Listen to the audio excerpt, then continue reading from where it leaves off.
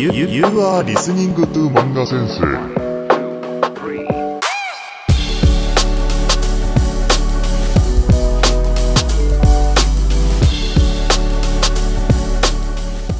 Yo, 皆さん、Manga Sensei Podcast へようこそ. Hey everybody, welcome back to the podcast. Today we're talking about a unique question that I received on my Patreon. If you'd like to become one of my patrons, that's super fantastic. You are not required to, okay?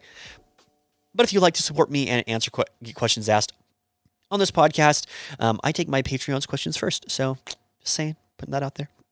No pressure, though.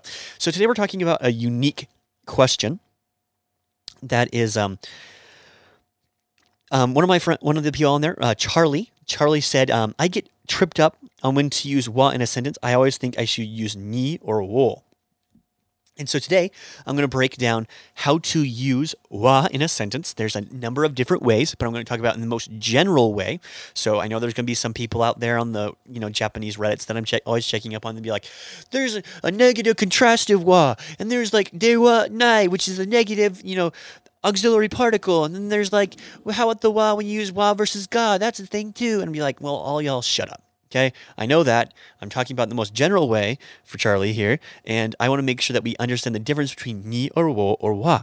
Okay?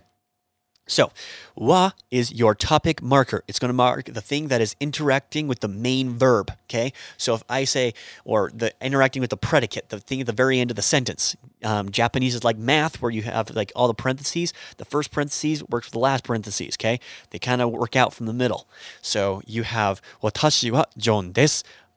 Watashi wa, so I, that's what the topic is, John desu. So the thing that's interacting with the predicate is John. So I am John, okay? I equals John. That's how we're using that sentence there. However, when we're making a bigger sentence, for example, I went to say, I, John, went to Japan. Watashi wa Nihon ni ikimashita. So in that case, ni is being used as a direction marker. However, sometimes with ni and wo, they are used both as object markers. Okay, that is, they are marking the object of the sentence, the thing that is being acted upon. Okay, usually you'll see these things broken up between ni, as in like a direction, like I usually use it as an arrow, and wo when you have a direct thing, like for example, watashi wa tama o nagemashita. I, watashi wa, ball, tama, wo, that's the object that's being acted upon, nageta. Nageru is to throw. Nagemashita is nageru base 2 plus mas in past tense. So nagemashita. Okay, so when you're using a sentence, mark the most important thing with wa. Sometimes people will omit the wa when speaking fluid and fluent Japanese because they believe it is already implied. So if someone asks you, oh, namae wa nan desu ka?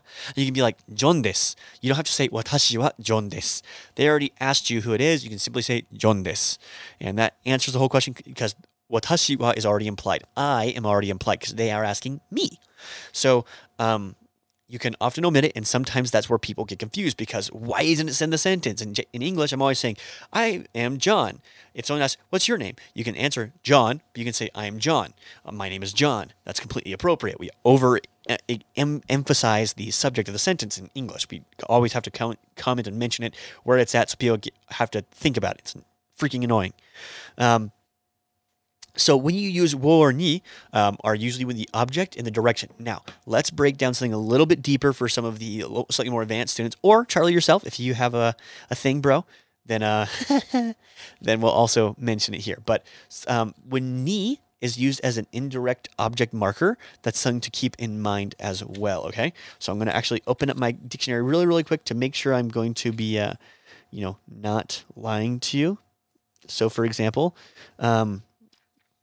in a sentence, if I want to say, I read the letter my friend gave me. This is the example from the book, okay? The book that I'm using is the Dictionary of Basic Japanese Grammar by the New York Times. Great book by Seiichi Makino and Machiro Tsutsui.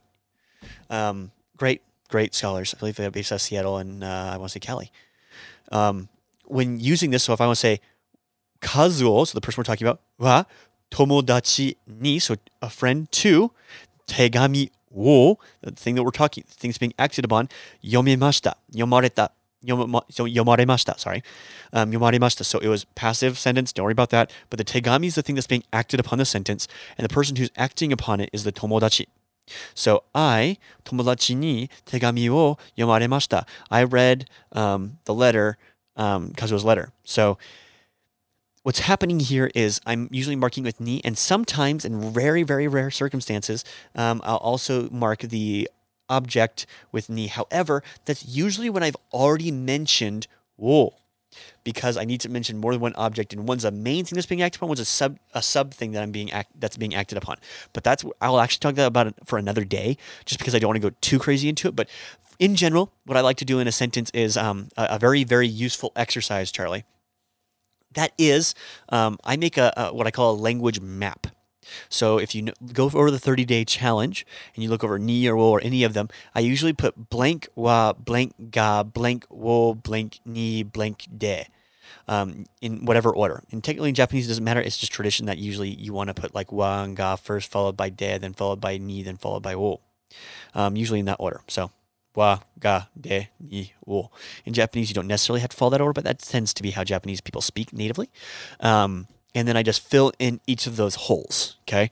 And then I just kind of go that way. And that's a good way to practice. And if you want to send me something on Patreon to see if you got it right, shoot me a message and I'll tell you if you're right. And I'll critique it for you and we'll work on it together. Thank you so much, guys. I really appreciate it. If you want to send me a question, hit me up on Instagram, Patreon, Facebook, wherever. I'm everywhere. Talk to me, guys. Thank you so much. And remember to make some mistakes. That's how you become fluent in Japanese. So, 間違いましょう。じゃあ、また明日。